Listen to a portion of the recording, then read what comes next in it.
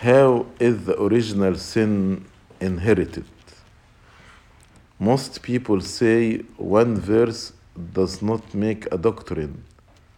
So could you provide multiple examples directly or indirectly support this? I want you to understand that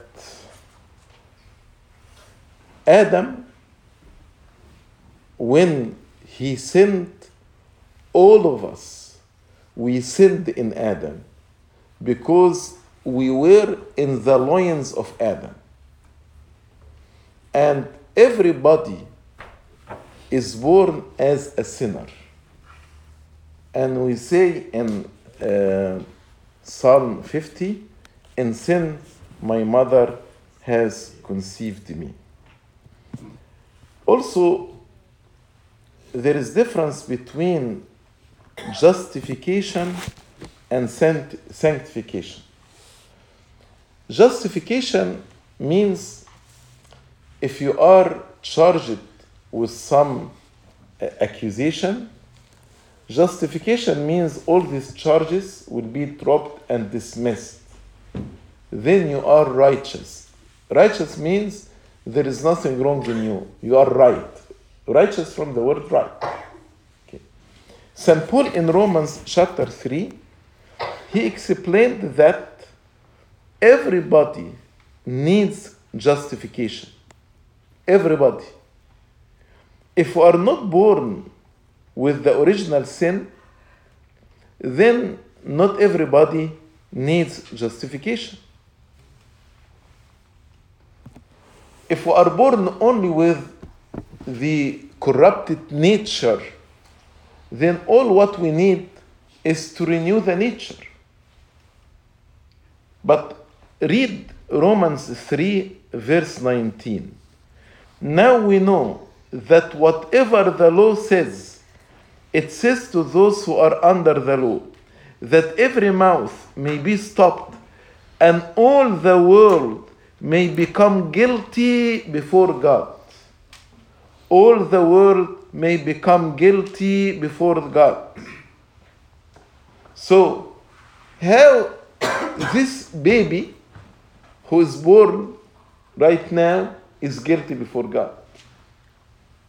The corrupted nature will not make him guilty before God. But what would make him guilty? That he was in the loin of Adam. And then he is born as a sinner. The argument, but is it fair? No, it's not fair. That's why God gave us the righteousness as a free gift. So in baptism, actually, when we dress the baptized child white, that is the righteousness of Christ. So he received this righteousness as a free gift from God. Because he had no choice to be in the loin of Adam, then actually, even without his consent, he received the righteousness as a free gift. Otherwise, why the church from the first century baptizes the children? Another verse, because the question here says one verse that cannot make a doctrine. I told you verse in 55 in Psalm 50, verse here in Romans 3, verse 19, and another verse, Romans 3, verse 23. For all have sinned, no exception, and fall short of the glory of God, being justified freely. And he answered immediately, all have sinned. Is this fair? That's why he said, being justified freely by his grace, through the redemption that is in Christ Jesus. Romans 5, another verse. Romans 5.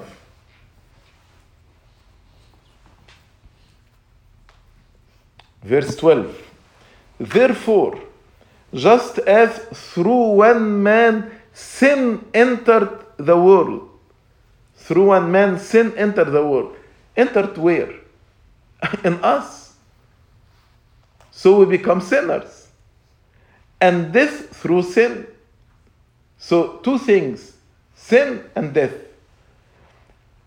And thus death is spread to all men because all sinned.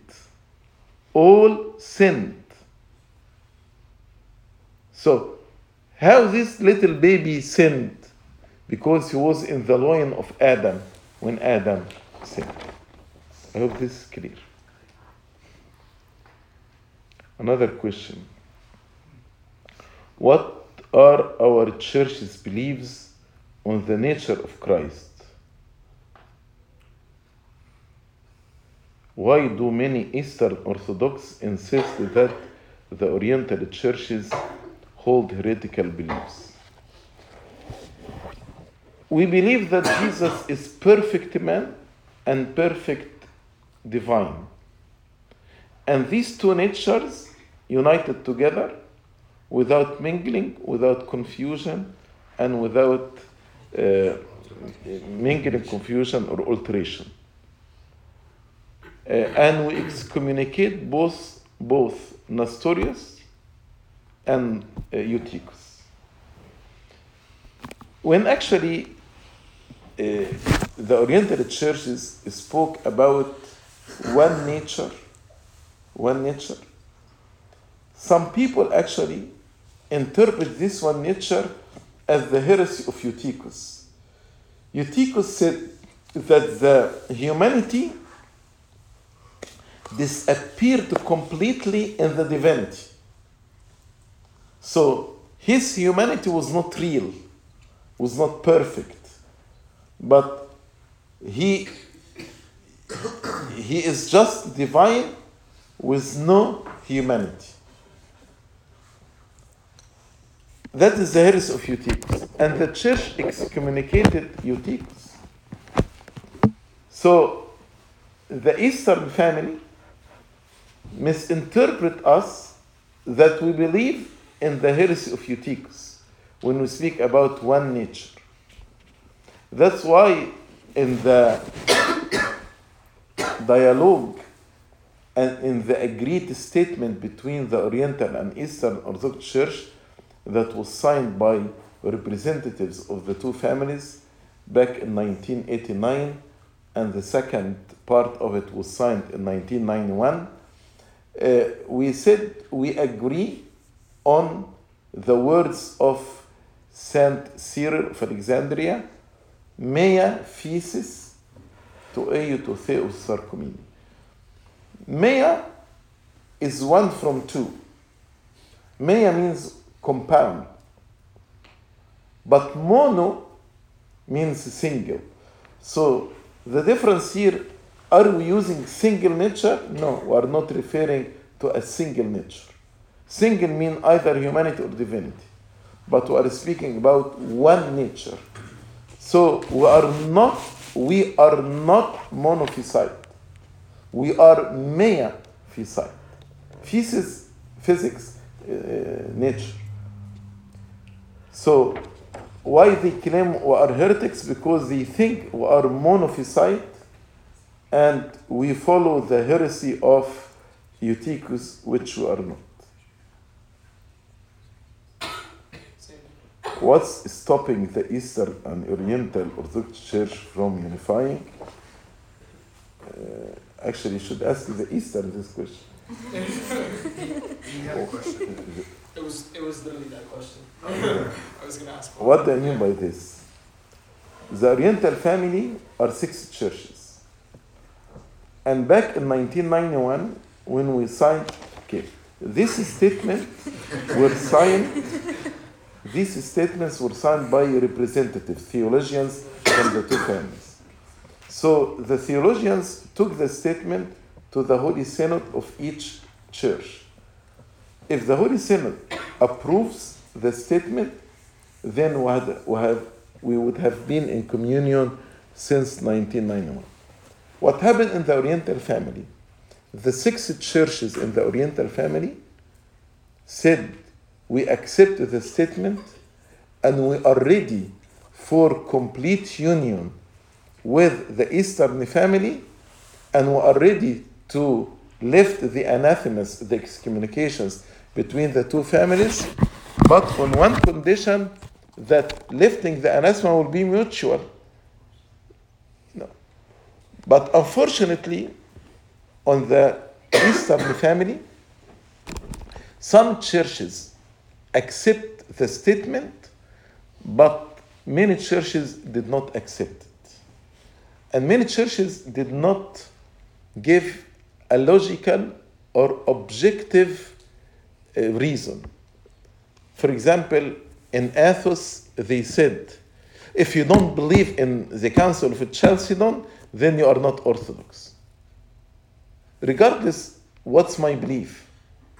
Just they want us to believe in Chalcedon, and we will never believe in Chalcedon because Chalcedon excommunicated Pope Dioscorus. How can I believe in a council that excommunicated my Pope?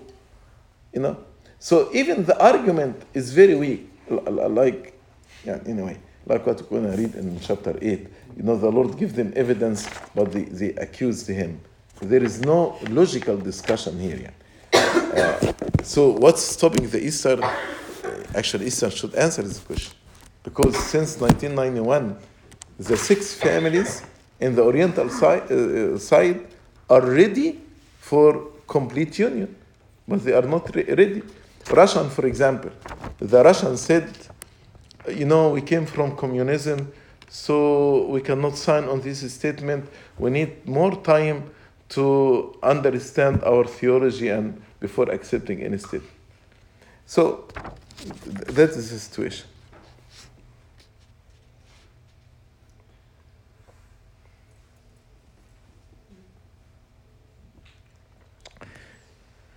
In the news recently, people in different countries have been claiming to hear trumpets outside coming seemingly from nowhere. They claim this is the sign that the 7th seal that was spoken about in Revelation has been broken and is a sign that the end of the world is near. Okay, be ready.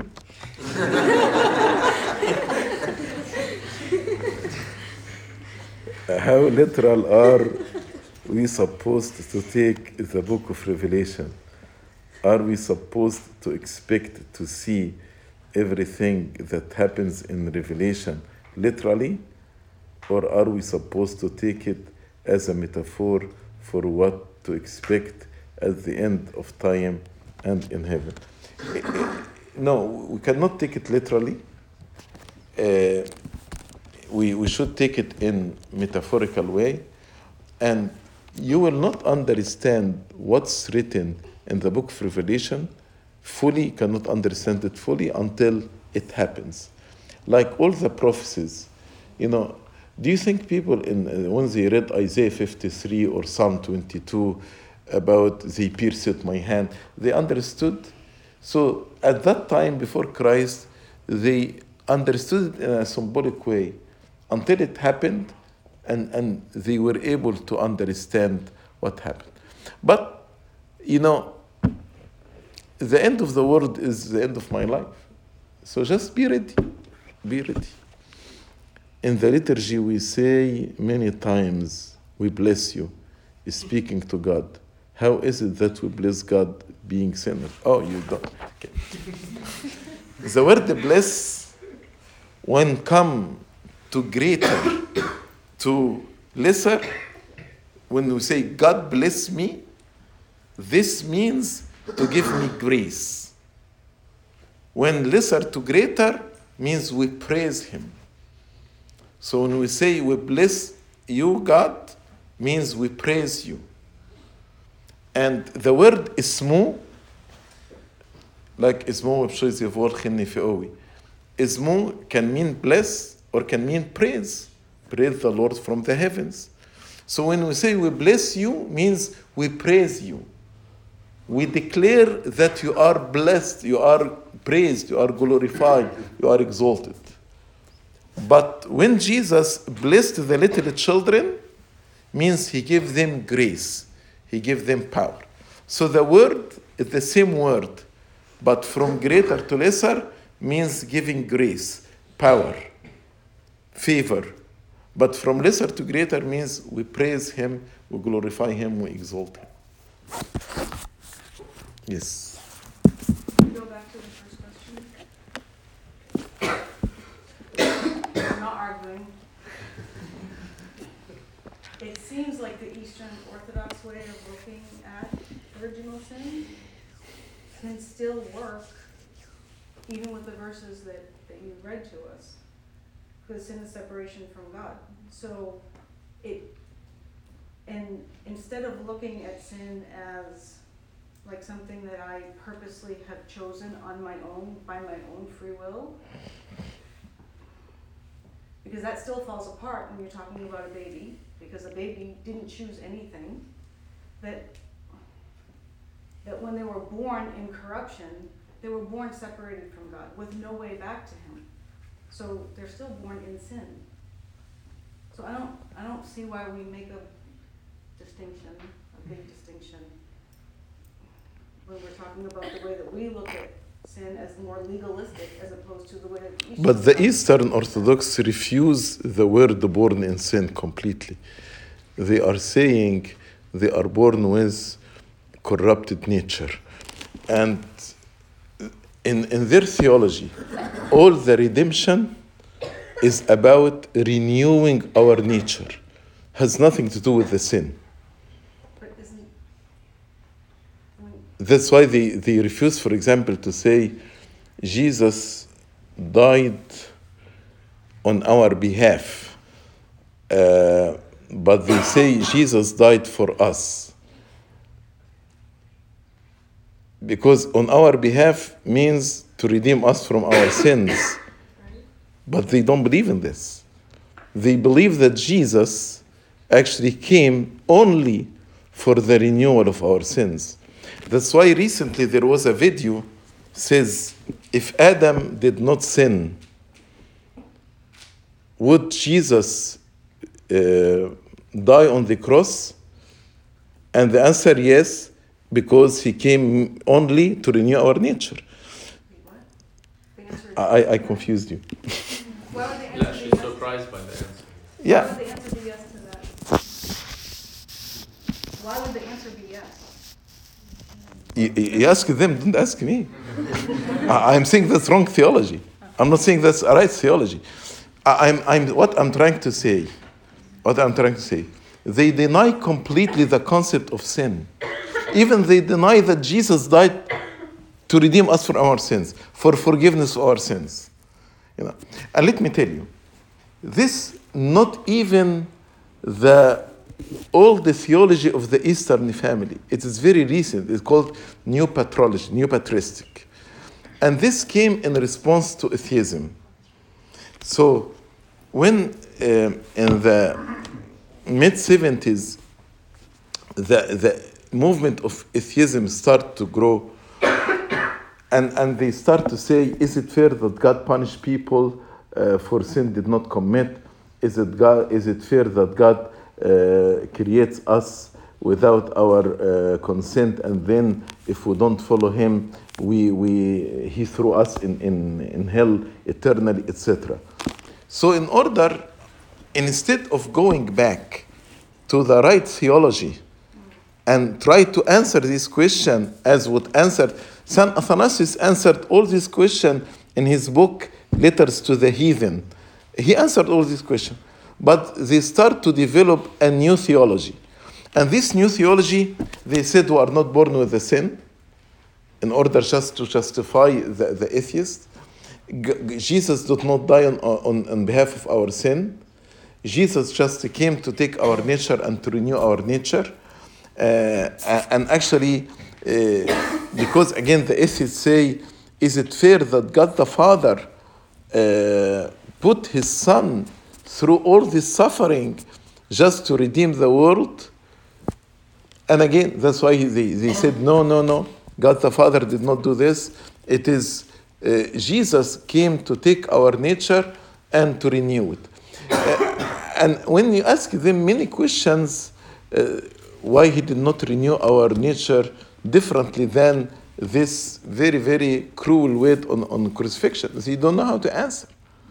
So what I'm trying to say, the issue is bigger than just original sin or corrupted nature. It is the whole concept of sin. That's why Bishop Raphael made a statement, and I have it in English. I think you have access through the group of the clergy, but I can send it to you. Our theology comes from the scripture, and how the early church father understood the scripture, and how this faith was agreed upon on the whole world especially during the first 4 centuries before the first split in Chalcedon, And in this statement, Bishop Raphael actually referred to many councils that claimed and agreed that we are born with original sin. And he referred to many church fathers and quotes from many church fathers. And I think what's problematic here is the word inherit. That's why I prefer to say we are born with the original sin more than inheriting the original sin. Because the word inheritance brings to us the law of Mendel about inheritance, but it is not we are inherited. Inherited means something in my parents, not in me, then I inherited from them. But I was in the loin of Adam before I was in the loin of my parents. So in Adam, as St. Paul said, in Adam all have sinned. So in Adam, I am a sinner. I am born as a sinner before God. That's why I need to be justified. I am guilty before God, as we read in Romans chapter 3, verse 19. I am guilty before God. That's why I need to be justified, but this justification is freely given to us in the Lord Jesus Christ. As in first Adam, I became guilty, in the second Adam, I became justified. So what is the problem of the atheist here?